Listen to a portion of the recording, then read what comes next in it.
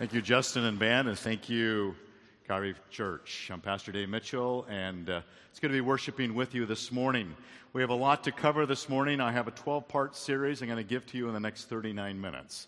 And so I encourage you to be alert, set your alarm clock halfway through so it wakes you back up. And we want to continue to journey and study together as well. You have an outline that's available for you. In this particular text, we're in the series called The Chronicles of the Kings. And it's really a storyline of three kings. That's why it's so challenging. We want to look at the King Saul, King Solomon, and King David in that order, even though they're chronologically different than that. And in this series, we're going to learn from the kings of the Old Testament.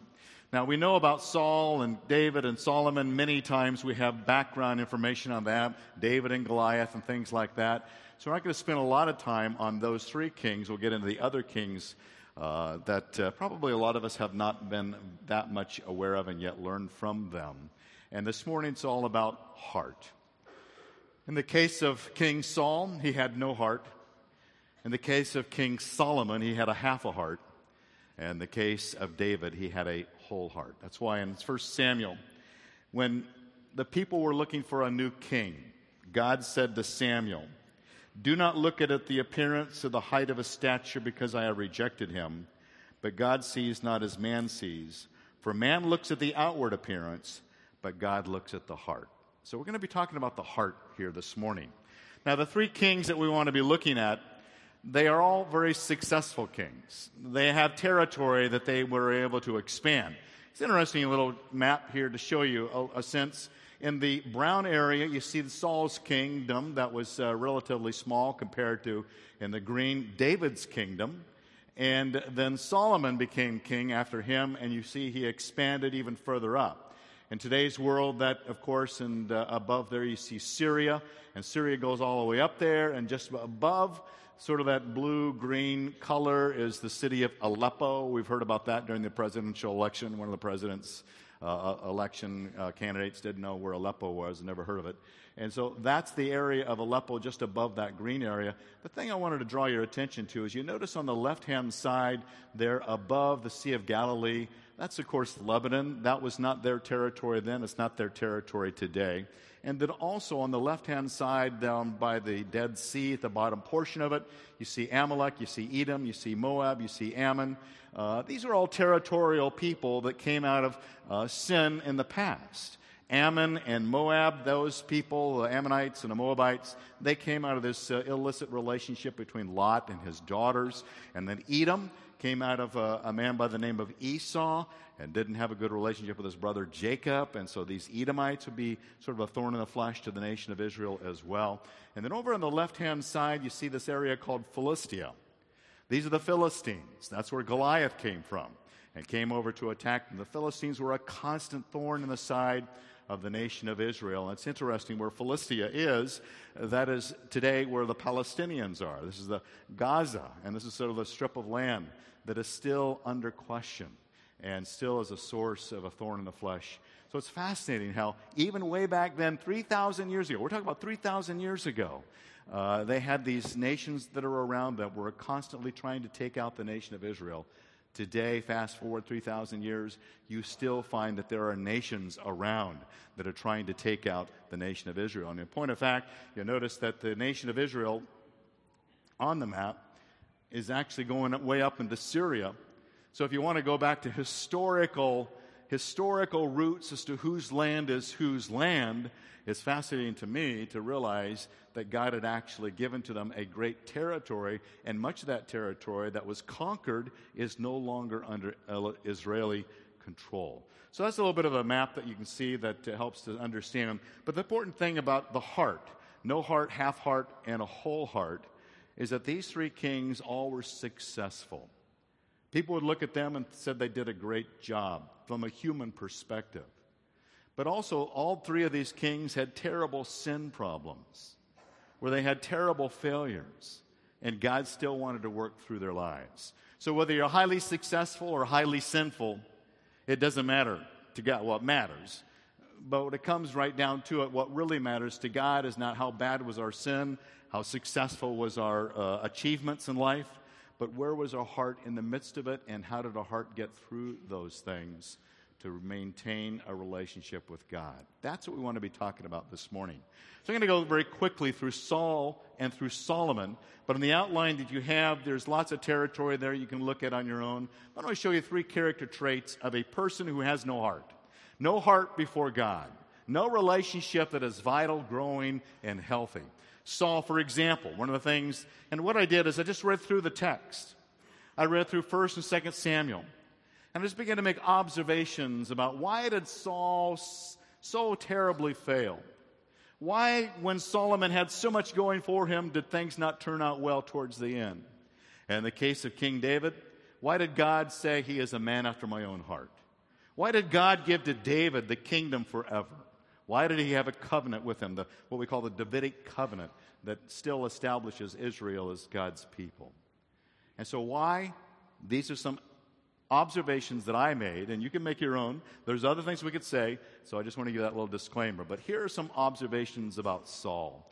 Why did his heart not turn out well? Why did his life end so miserably? Well, number one, he lived by his own standards. He created his own standards for what God is trying to do in his life. He created his own basis of truth, and so he operated out of his own subjective desire to do what he wanted to do.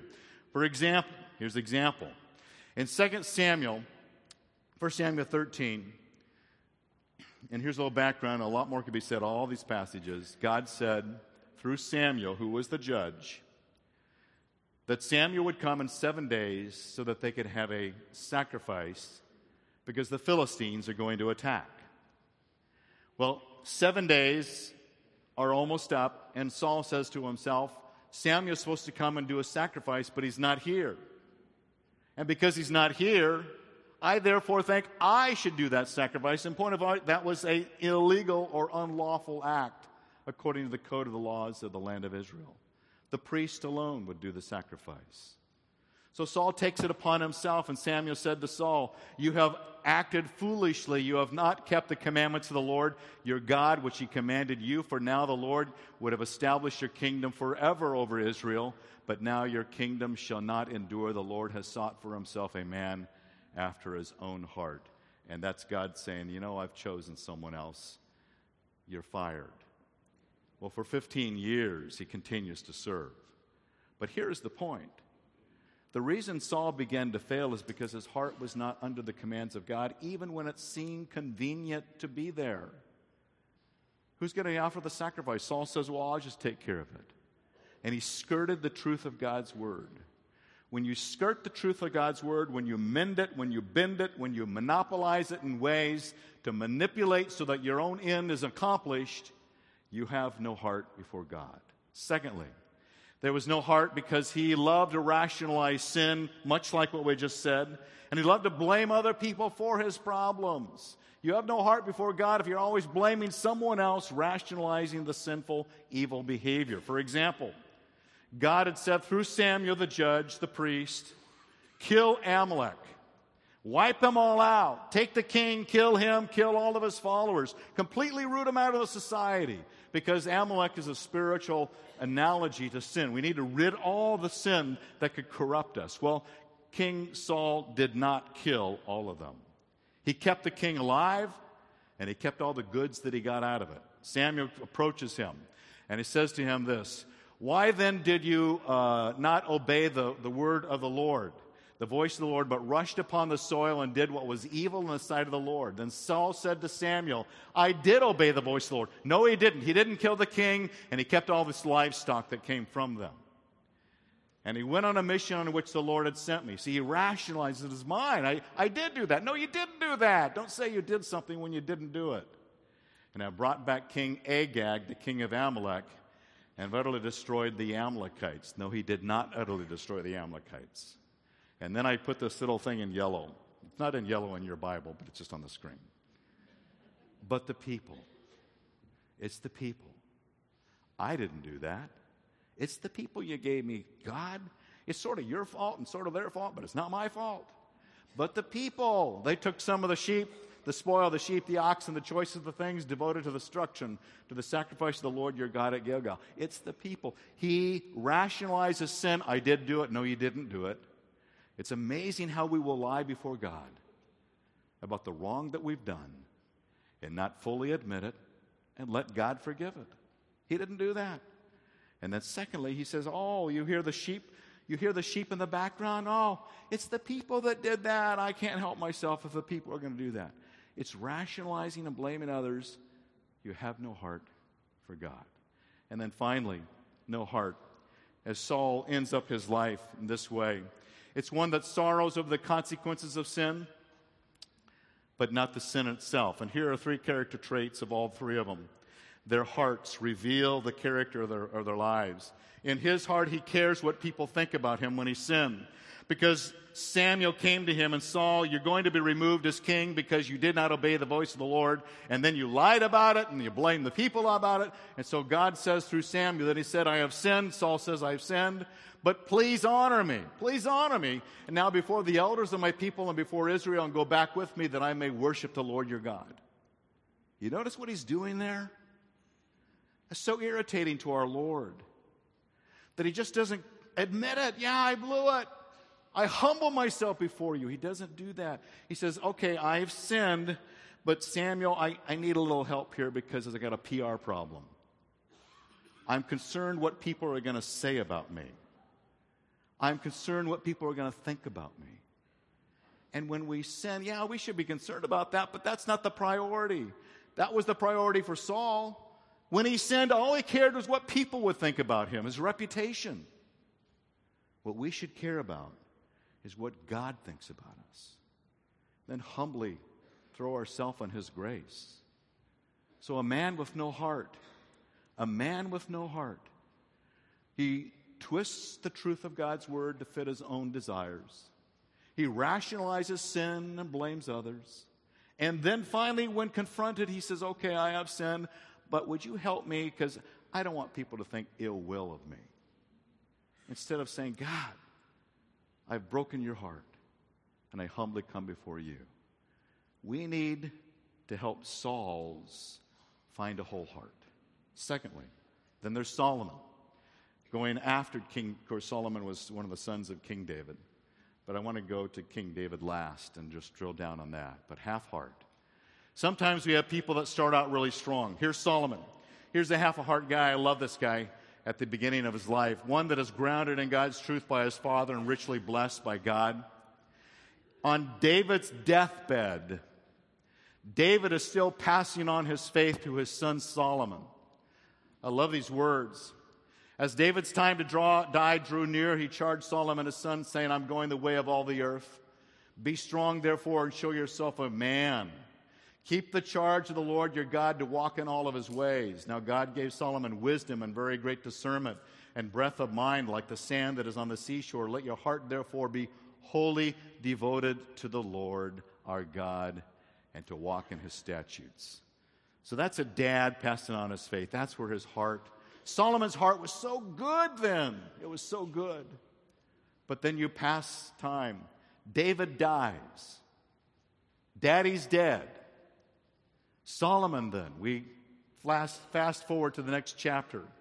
He's one that begins to reflect the weakness of that half heart for God. In what way is it weak? Because in this faithfulness to God as a worshiping man, this is what the text says. Now Solomon loved the Lord, so he loved the Lord. We're not discounting his love. Half-hearted Christians, we don't discount that they love the Lord. The problem is the latter part of it, walking in the statutes of his father, David, and then the author of the text says, except. He sacrificed and burned incenses on the high places. The Canaanites would establish these high places that were places of idolatry.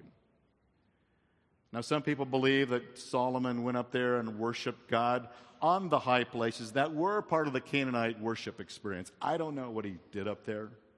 All I know is that when the author says except, the author is telling us, there's something that wasn't quite right. Solomon is a lot like those of us who grew up in a Christian home as I did. And then as soon as we move out of the home, we move on with our lives. Mom and dad are not a daily presence anymore. We begin to create kind of our own experience with God. And it becomes somewhat diluted over time. And we love the Lord because we grew up with that in our home like Solomon did with David, except I begin to find my own way that's not quite as faithful as what I grew up with. That's what happens so much, like for me in my college years and so many college students or post-college. We begin to drift away as we realize patterns and habits of worship before the Lord are not as important to me anymore. And we begin to have not a whole heart, but a heart that loves the Lord, but it's half-heartedly by my own practices that fail to fully engage and indulge with an almighty God. That's Solomon's weak point. That weakness begins to be exploited.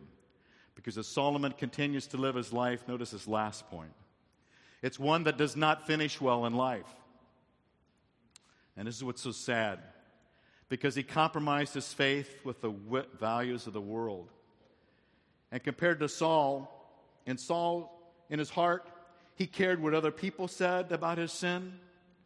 Solomon did not care what the people thought. He didn't care what God thought. And that's what's so tragic. And here is the breakdown. Fast forward in his life, towards the latter part of his life, in 1 Kings 11. He's built the temple. Queen of Sheba has come and oohed and awed over the temple. And then the author of Kings says this in a summary fashion. Now, King Solomon loved many foreign women from the nations concerning which the Lord had said to the sons of Israel, you shall not associate with them, nor shall you associate with them, for they will surely turn your heart away after gods. And Solomon held fast to these in love. He had 700 wives.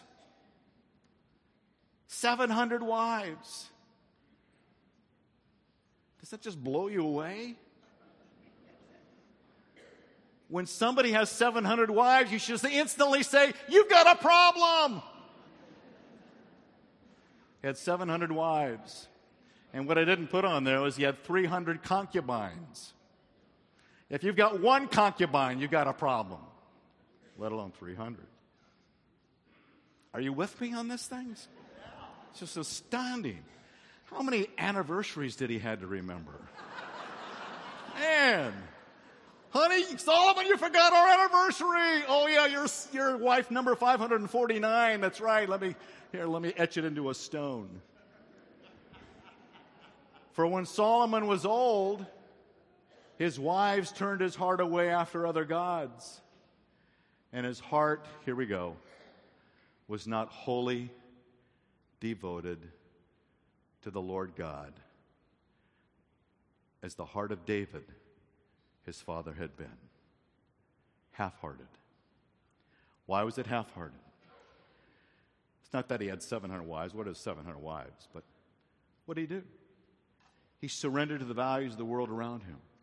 Other kings and other kingdoms, when you went out and have a healthy relationship with other kingdoms, you take their daughter into marriage. And that's just how it worked. That was the system. Way back in Deuteronomy 17, that you can read on your own, but Deuteronomy 17, God says when you have a king, make sure that king doesn't have more than one wife. And make sure he doesn't acquire all this power and horses, because I don't want him to turn his heart away from me. This is the danger. Now, I'm not worried about some of us going to have 700 wives.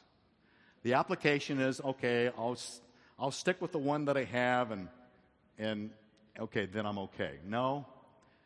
The application is not avoid 700 wives.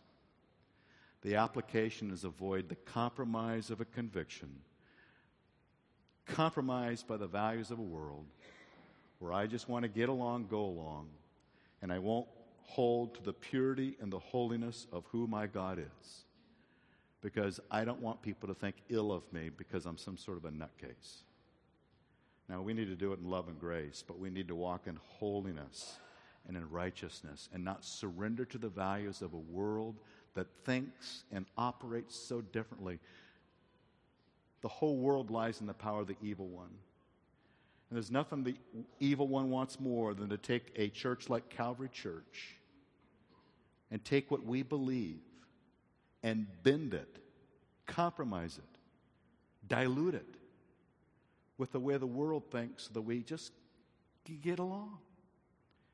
And we don't want you to do that individually. I don't want you to think that some of the normalization of certain sins that you might see on TV and the movies and the culture and society, that somehow that is now acceptable to God.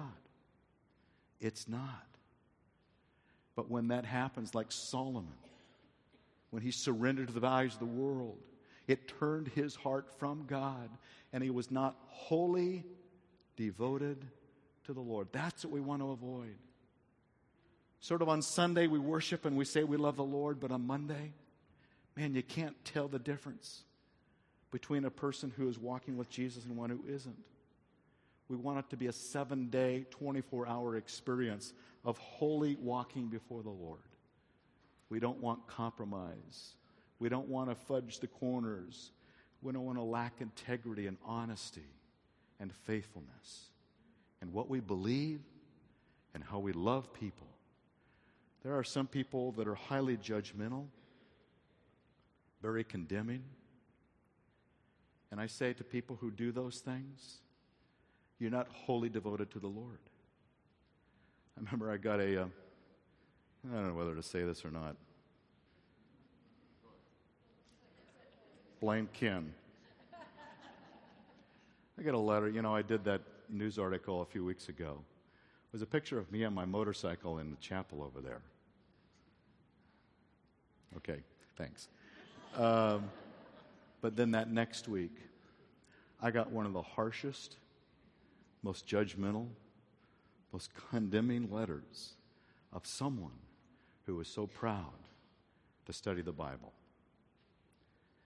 And this person wrote, instead of riding your Harley, you should be studying the Bible. Well, okay, you got me there, what am I going to say, Actually, I haven't written it. I wrote it yesterday. I hadn't written it before that for 3 weeks. So, but the thing is, it's so easy to take cheap shots and be judgmental and yet be so biblically knowledgeable. That's a half a heart. It's a heart that loves the Lord and loves the Word, but a heart that doesn't love people and express it in grace. You see, we don't want that either. It's not just what we believe, but it's how we express our faith. A half a heart can be loving and kind, but not have fidelity in terms of what we believe.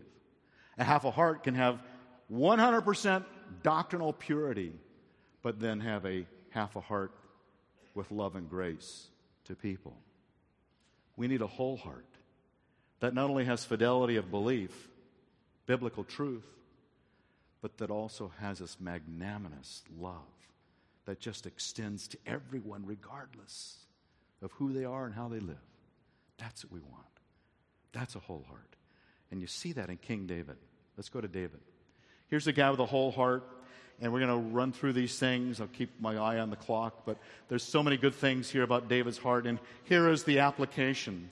As we go through each of these, we should discern. I've done this already. I had to study this thing last couple of weeks, reading over these texts and say, Lord, are these qualities you see in my heart? That should be your question, because that's been my question. Lord, do you see these qualities in my heart? Do I have a whole heart? Or am I like Solomon? I've got a half a heart good over here, but the other half pretty stinks up the room because of how I treat people or how I compromise what I believe. Here's a whole heart. King David. It's one of the faithful heart to serve in small ways, which leads to a faithful response in the big challenges of life. And I can't go into the text. It's a great story. It's 1 Samuel 16. God says, I'm looking for a man of a heart, not on the external stature. And then in 1 Samuel 17, the Philistines that you saw, Philistia, the Philistines were coming across. Goliath is there.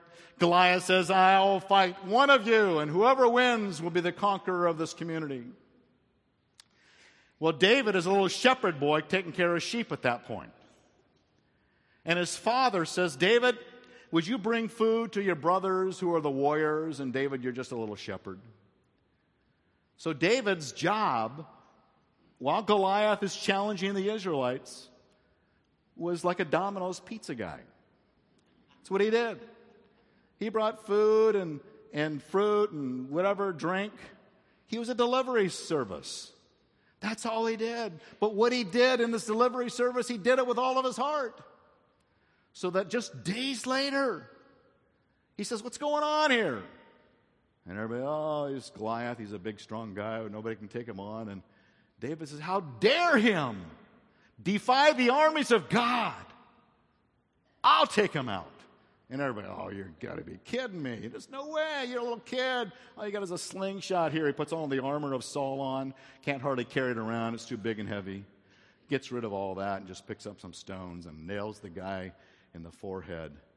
And all the armies of Israel were saying, he's so big, we can never take him out. Well, in David's heart, he's so big, there's no way I'll miss. It's all a matter of perspective. And so he wipes out Goliath. That's all within the same chapter.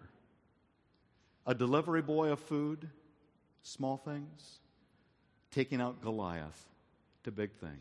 You know what God wants with your heart and my heart? A willingness to do the small things as faithfully as the big challenges or the Goliaths of our lives. That's what God looked for with a whole heart. Secondly, a whole heart is one that maintains this humility when experiencing prosperity. Some of the hardest times to be humble, trusting, dependent is when we're prospering. I read through the text and I came across this in 1 Samuel 18. Now, David was prospering in all of his ways, for the Lord was with him. God loves to bless us. He's prospering, notice, in all his ways. So when God prospers us, whether it's financially, physically with health, spiritually in our closeness with the Lord, emotionally where there's stability and encouragement, in all of his ways. But David said to Saul, who am I and what is my life and my father's family in Israel that I should be the king's son-in-law? See, Saul wanted to give to King David one of his daughters. Here, take my daughter. You can become my son-in-law. And David says, no, I am unworthy. So he gave her to somebody else. Would you love to be a woman back then? He said, like, well, you don't want him? Okay, I'll give you someone else here. Second best. It's crazy. But that's what was going on. There was this sense in David's heart that as he was prospering, it didn't gain him any special rights before God. And if you're prospering before the Lord, spiritually, physically, emotionally, financially, please watch your heart, because it can become independent of God. And it becomes corrosive. And there becomes this sort of self-sufficiency and not this unworthiness before an almighty God. Thirdly, he had a whole heart, but it was one that was dependent, consistently seeking God's guidance in his life. As I read through the 1 Samuel, 2 Samuel, one of the things that caught my eye so many times as David was leading up to his rule as king. He's in his early days of being the king. He's already been anointed, but he's not really been installed. But it's interesting, as David and his band of warriors, 600 plus men, would go around doing battle, destroying the enemies that were surrounding them, the Philistines and like. And I noticed how many times David would constantly seek the Lord's direction. I throw on the screen these wonderful words. In 1 Samuel 23, so David inquired of the Lord, shall I go and attack the Philistines? In 1 Samuel 23, he again says, then he said, O Lord God of Israel, should I go? In 1 Samuel 30, he again says, David inquired of the Lord, should I go and battle them? Another battle. In 2 Samuel 2, David inquired of the Lord, should I go and battle them again? In 2 Samuel 5, then David inquired of the Lord, should I go again? I love that heart. It's a heart that on a daily basis is seeking God, what would you have me to do? It's walking every step of every day. Lord, in this situation, in this person's life, in this decision that I need to make, in this context of people that I'm going to be with, God, I am calling upon you, asking for your guidance, your truth, your inspiration, your encouragement, your presence with me. It's a heart that is constantly calling upon the Lord. So I was intrigued and increased, blessed by this. I was given this, and I have permission to share this with you. This is Blaine Molesbury. Blaine Molesbury has been a dear saint here and still is here at Calvary Church. You often would have seen him greet you, working with marriages and doing great ministry to people's lives. Well, they dropped this off at my house when I wasn't there a couple of weeks ago. And what this is a series of letters in what Blaine calls legacy letters. Legacy letters. And it tells the story of his life. And the letters go all the way back to, I think, the year 2000 or so. And he's written them to his children. I thought, man, I never thought about doing that. And he thought about this, 16 years ago. And I was blessed as you read through them. And one of the letters that caught my attention goes to this point about King David. And he writes to his children, dear children. Each day it's dear children. I didn't start out that way. Reading the Bible as a kid, as a young man, never happened. When I graduated from Montrose High, the ladies of the church our family attended gave me a little Bible in a box. When I opened the box, I thought, well, how cute. I put it in my socks drawer and never opened it again. As I moved to California and around Southern California, for some reason, it just went from one socks drawer to another sock drawer. Is your Bible in your sock drawer? You may have heard of my drive to get wealthy, starting with a furniture manufacturing business and losing everything we had and more before I was 30. That's the highs and lows. That wake-up call helped me to start a search for success by finding truth, whatever that was. I questioned why I existed and doubted there was a God. Life had little meaning at that time. There was an old Bible in the house, and I tried to read it. It made no sense. Doris bought me a modern version thinking it would help, and the same thing written thousands of years ago. I couldn't understand it. I was sure I would not find truth there in the Bible. Through a unique and wonderful set of circumstances too long for this letter, I was challenged to surrender my whole life to God by accepting Jesus as my personal Savior. I did it and really meant it. I knew something like life-changing had happened when I read the same Bible that afternoon, and I understood every word, and I knew it was a love letter as if written yesterday from God to me. Well, I got that little Bible out of the sock box, and in the process of soaking all I could of what God had for me, I wore it out, along with others since then. Mark has asked me to pass it on to him, when I pass on. I know the Bible is God's complete word to us, and here's what the Apostle Paul said. The Bible is inspired by God, is useful for teaching the truth, rebuking error, correcting faults, giving instructions for the right living. And that's where I have found the truth that I was seeking, and as a result, real joy as well. Now that's what you call passing on your legacy. Not just what you write in a letter, but living it. Being a living letter. Passing on. Blaine, God bless his heart.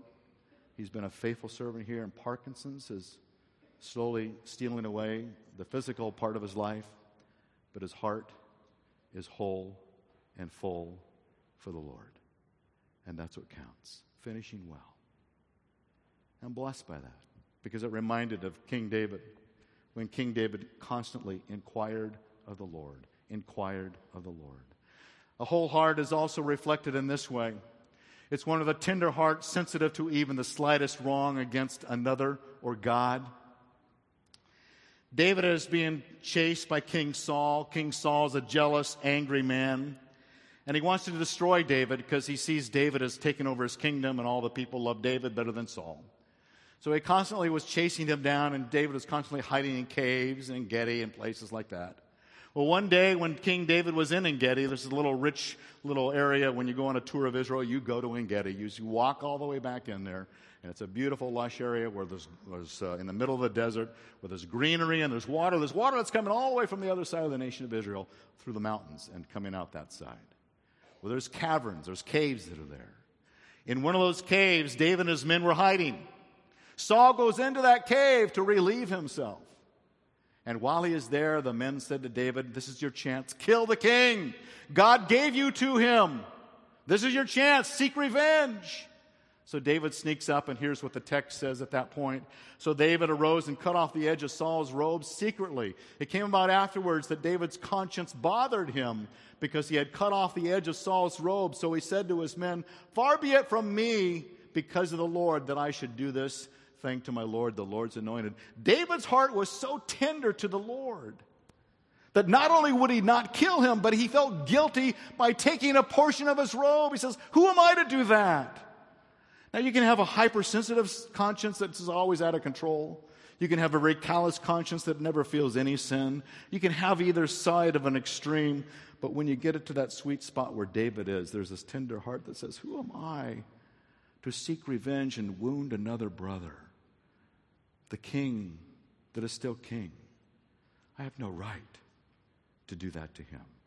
But that tender heart that his conscience bothered him. My conscience should bother me when I do wrong, but it should be healed when I go to God. But I love that quality of a whole heart that is so aware, I offended someone always. Because I do that. You know, when you speak live like I do on Sundays like this, I have 35 to 40 minutes to wound and unnecessarily offend 3 or 4 of you. Because random thoughts that come to your mind, you sort of throw it out. I shouldn't have said that. I've done that. Yeah, what? Excuse me? All right, thank you very much. We need to be very careful, and our conscience needs to be very tender to the awareness of how God works through us. One with a teachable heart. He had this beautiful teachable heart that was willing to learn from the counsel of others. And David said to Abigail, here's the big story. Nabal is a foolish man that wanted to resent David and didn't repay him for what his men had done. So Abigail, the wife of Nabal, comes to David and says, "Blessed be the Lord God of Israel who has sent you this day to me. And blessed be your discernment, and blessed be you who have kept me from this day from bloodshed. I have listened to you." Abigail says, "Don't kill my husband for what he did. He's a terrible, foolish, terrible man." But Abigail says, "I come and I bow before you, and I ask you to stop, because think of what it will happen if you do that." David had a teachable heart from a woman, no less, in that culture, who came and says, "No, don't." And David says, "Oh my goodness, thank you. If you had not come and given me your advice, your counsel." A tender heart, a whole heart says, "I will receive the counsel of other people, and I will process that in a way that lets me do the right thing." An unteachable heart is a half-hearted Solomon. A whole heart is a teachable heart that says, no matter who says it, I'm going to learn from that. There's something there for me, and I want to observe what that is. It is one with an uninhibited, joyful heart of worship before the Lord. The Ark of the Covenant is being brought into the city of Jerusalem, and here's what happens. And David was dancing before the Lord with all of his might, and David was wearing a linen ephod. And so David and all the house of Israel were bringing up the Ark of the Lord with shouting and the sound of the trumpet, and he's dancing. He's dancing like a fool for God. Now his wife saw him dancing, and she got all over him. Wrote him a nasty anonymous letter and told him he shouldn't be doing that. And so there are those times when you try to do the right thing, you don't have the help. Oops, that's just me. But what I love about his heart is he does what I don't always feel comfortable doing. You know, when I grew up in the church, if I went like this in worship, I love to see the choir doing it. I love the choir raising their hands in worship. See, I have to overcome my history. I grew up in a church of you doing that, like you're a crazy charismatic and you don't belong here. And that's kind of how I always felt growing up. So I have this inhibition that is not healthy. This is like group therapy right now. Okay? So we have these things that I want to be uninhibited. In fact, maybe when Justin comes to sing the next song, we should all get in the aisle and just dance like crazy. Dance to the music. No, I'm just being kidding. I'm just kidding, sort of. But this uninhibited, joyful worship of God that we come, that's a whole heart. And then finally, it's a whole heart. I'm going to go on to the last one. It's a whole heart that is truly repentant before the Lord God. Now, David did a terrible thing. Bathsheba, her husband Uriah, and it's just agonizing. But he confesses his sin before the Lord. And, you know, when Saul sinned in his heart, he cared what people thought. When Solomon sinned in his heart, he didn't care what anyone thought. But when David sinned in his heart, so I put this on the screen, he cares what God thinks about his sin. In Psalm 51, David wrote this, "Create in me a clean heart, O God, and renew a steadfast spirit within me. Do not cast me away from your presence, and do not take your Holy Spirit from me. Restore to me the joy of your salvation, and sustain me with a willing spirit. Create in me a new heart, clean heart, a whole heart." That's what I want for us, that we would be people of a whole heart. And I encourage you, go through those qualities. Lord, which of these do you want me to work on next? Which of these do I want to say, God, thank you. Thank you for what you've done in this area already.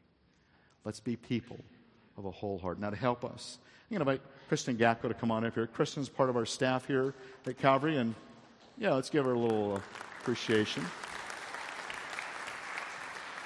Kristen, thanks for coming here, and I love Kristen is just so much into what we call spiritual direction and ministering to people in terms of prayer and just this intimacy with the Lord. And we've done some of that in some of our staff retreats where we try to build that into our qualities in our lives. It's not just having biblical truth, but it's having a heart that's right with God. Can you just tell us very quickly, what is spiritual direction, and kind of how do you see that in respect to what we're saying here today?